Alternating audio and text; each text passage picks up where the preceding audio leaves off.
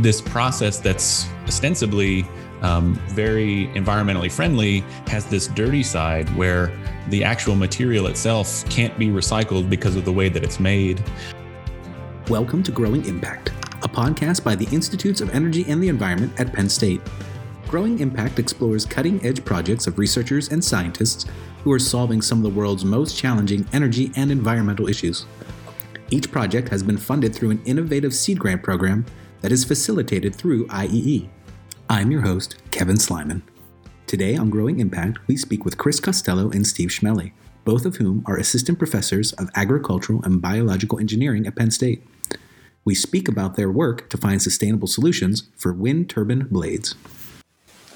Welcome to Growing Impact. Today we are talking with Christine Costello and Steve Schmelly, and we are talking about their project Lifecycle Analysis Design Framework for Sustainable Energy Infrastructure. We'll welcome you both to the podcast. Hey, happy to be here. Thanks for having me. Thanks, Kevin. It's good to be here today. Can we start with sustainable energy infrastructure and why it's important to be thinking about that? So sustainability is a big word, and I think we throw it around a lot. And it can mean a lot of things, right? Ideally, it means systems that are promoting environmental, economic, and social well-being now and indefinitely into the future, right? So that's really important. And particularly for energy, we really all critically need energy, right? And we all sort of agree that how we're making the majority of our energy now is not contributing to the well-being of our environmental, social, and economic systems optimally. So it's really important to figure out how we can sort of seamlessly transition. By that, I mean not having like massive interruptions to how much energy we have access to new systems that are less polluting, still economically viable, and also that don't exploit people. Can you tell me how this project came about?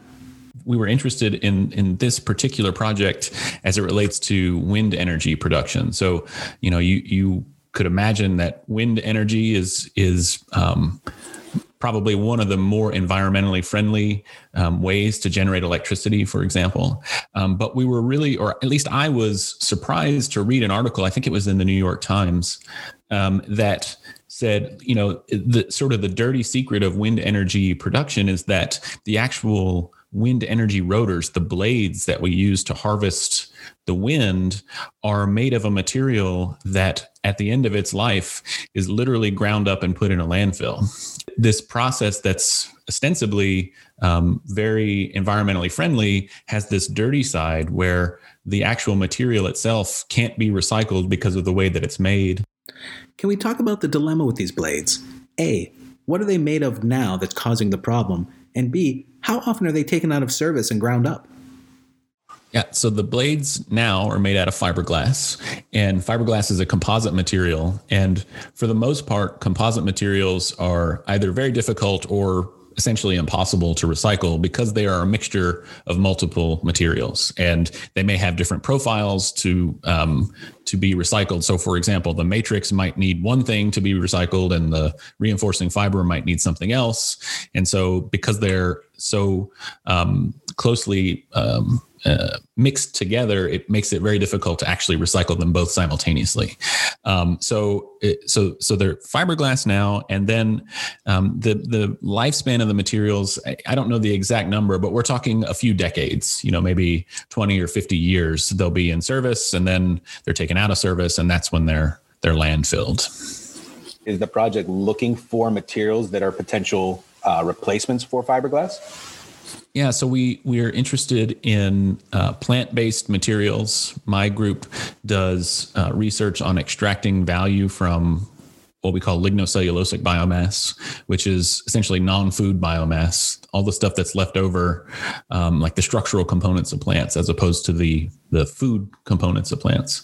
And what we're interested in this sense is a couple of things. Number one, the new material. So the matrix and the reinforcing fiber, both coming from biomass, the matrix being lignin and the reinforcing fiber being cellulose, which is actually how a plant functions as well. The plant builds its own structural material in much the same way. Could you describe the goals of the project? What we were interested in was, can we make this material either recyclable, or if we do grind it up and put it in a landfill, could we actually make it in such a way that it enhances our ability to grow plants that we make the material from. So hopefully to sort of close that cycle and really make the whole process more sustainable from like the whole system perspective. So how would grinding up the material and putting it back into the soil be helpful? You may have heard of biochar, which is like a soil amendment that's used to enhance like water retention and nutrient retention in soil. So it's not really the fertilizer itself, but it helps that the soil keeps all that together. And our hypothesis is that if we can make this material from plant matter, potentially when we grind it up, it might have the same sort of effect on soil as biochar. So it doesn't really fertilize, but it helps the soil maintain its natural propensity to absorb water and retain nutrients. Chris, on your side of the project, can we talk about life cycle analysis? But yeah, so on my side, we would be thinking about, okay, so what are all the materials that ended up being in the blade? We might even think about long-term carbon sequestration, right? Because if the blade is buried, that's carbon that is going to be stored for a long time. I'd have to think about if it's significant, but with ambitious goals of wind energy, it could be a decent amount. And then these questions like, if we have to, rather than shipping these blades, one blade at a time per truck bed, if we had additive manufacturing facilities closer to maybe where a new big wind farm was going to be built, would that save us impact as well? To try to optimize kind of the whole thing along the whole supply chain. Usually.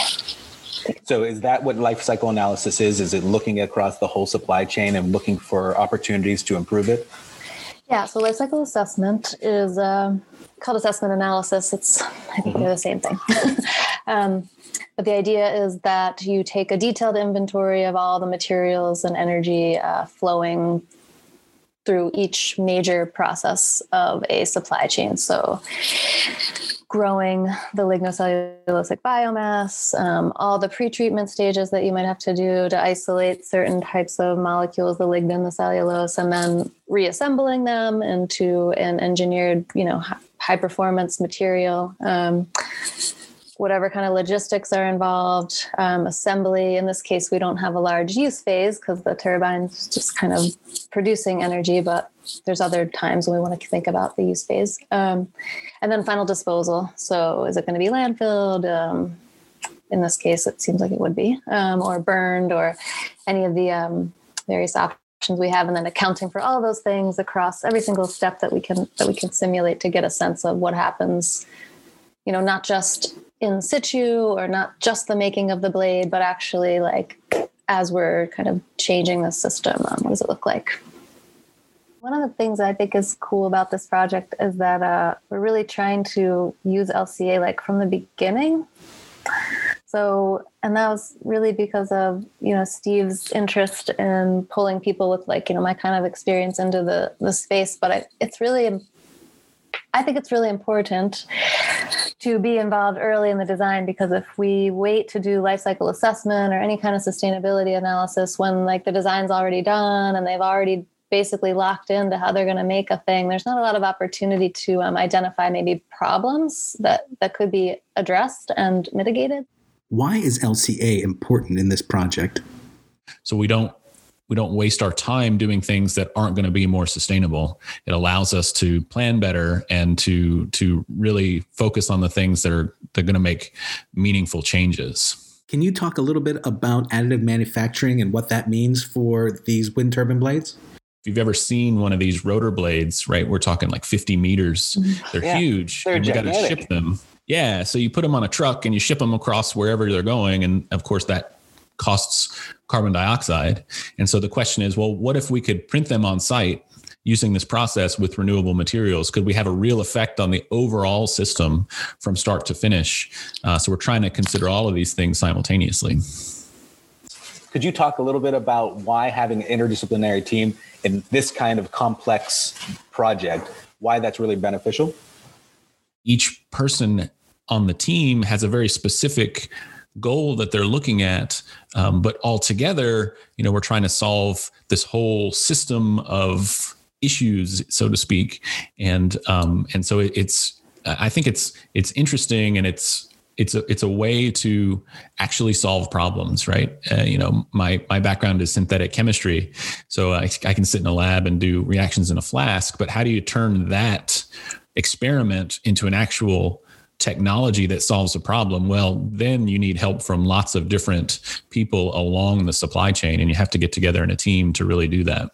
It's the specific research tasks, but it's also the process of sitting together, hearing each other's language, learning what perspective we're each kind of coming from. I mean, I think we're already having a lot of progress and just kind of like learning so much from Steve about green chemistry and sort of how the chemistry field thinks about sustainability. And that's helping me to think about how I'm more from an ecological sort of environmental background. So it's so important. I mean, these problems that we're facing, like as a species, to be honest, are massively huge and are going to require just a lot of thinking together, a lot of listening, and a lot of being open to finding a solution that maybe we didn't realize at first. It's kind of like this exciting discovery process. And like Steve was saying, I mean, I just could never... This probably wouldn't have been a project I would have thought of, right? But now I'm working with people who are doing these cool things with materials. So it's fun to work with people who are, open to that and want to help figure it out. It's a challenging process, and yeah, it takes time. And I'm really excited. Penn State seems really dedicated to that way of thinking, and I'm grateful because I think that we absolutely have to get there. Thank you for listening to Growing Impact. Today, we were talking about the project Lifecycle Analysis Design Framework for Sustainable Energy Infrastructure. And we were speaking with Christine Costello and Steve Schmelly. Thank you both for being here. Thank you for having us. And if anyone wants to reach out, please do. Thank you. Thanks, Kevin.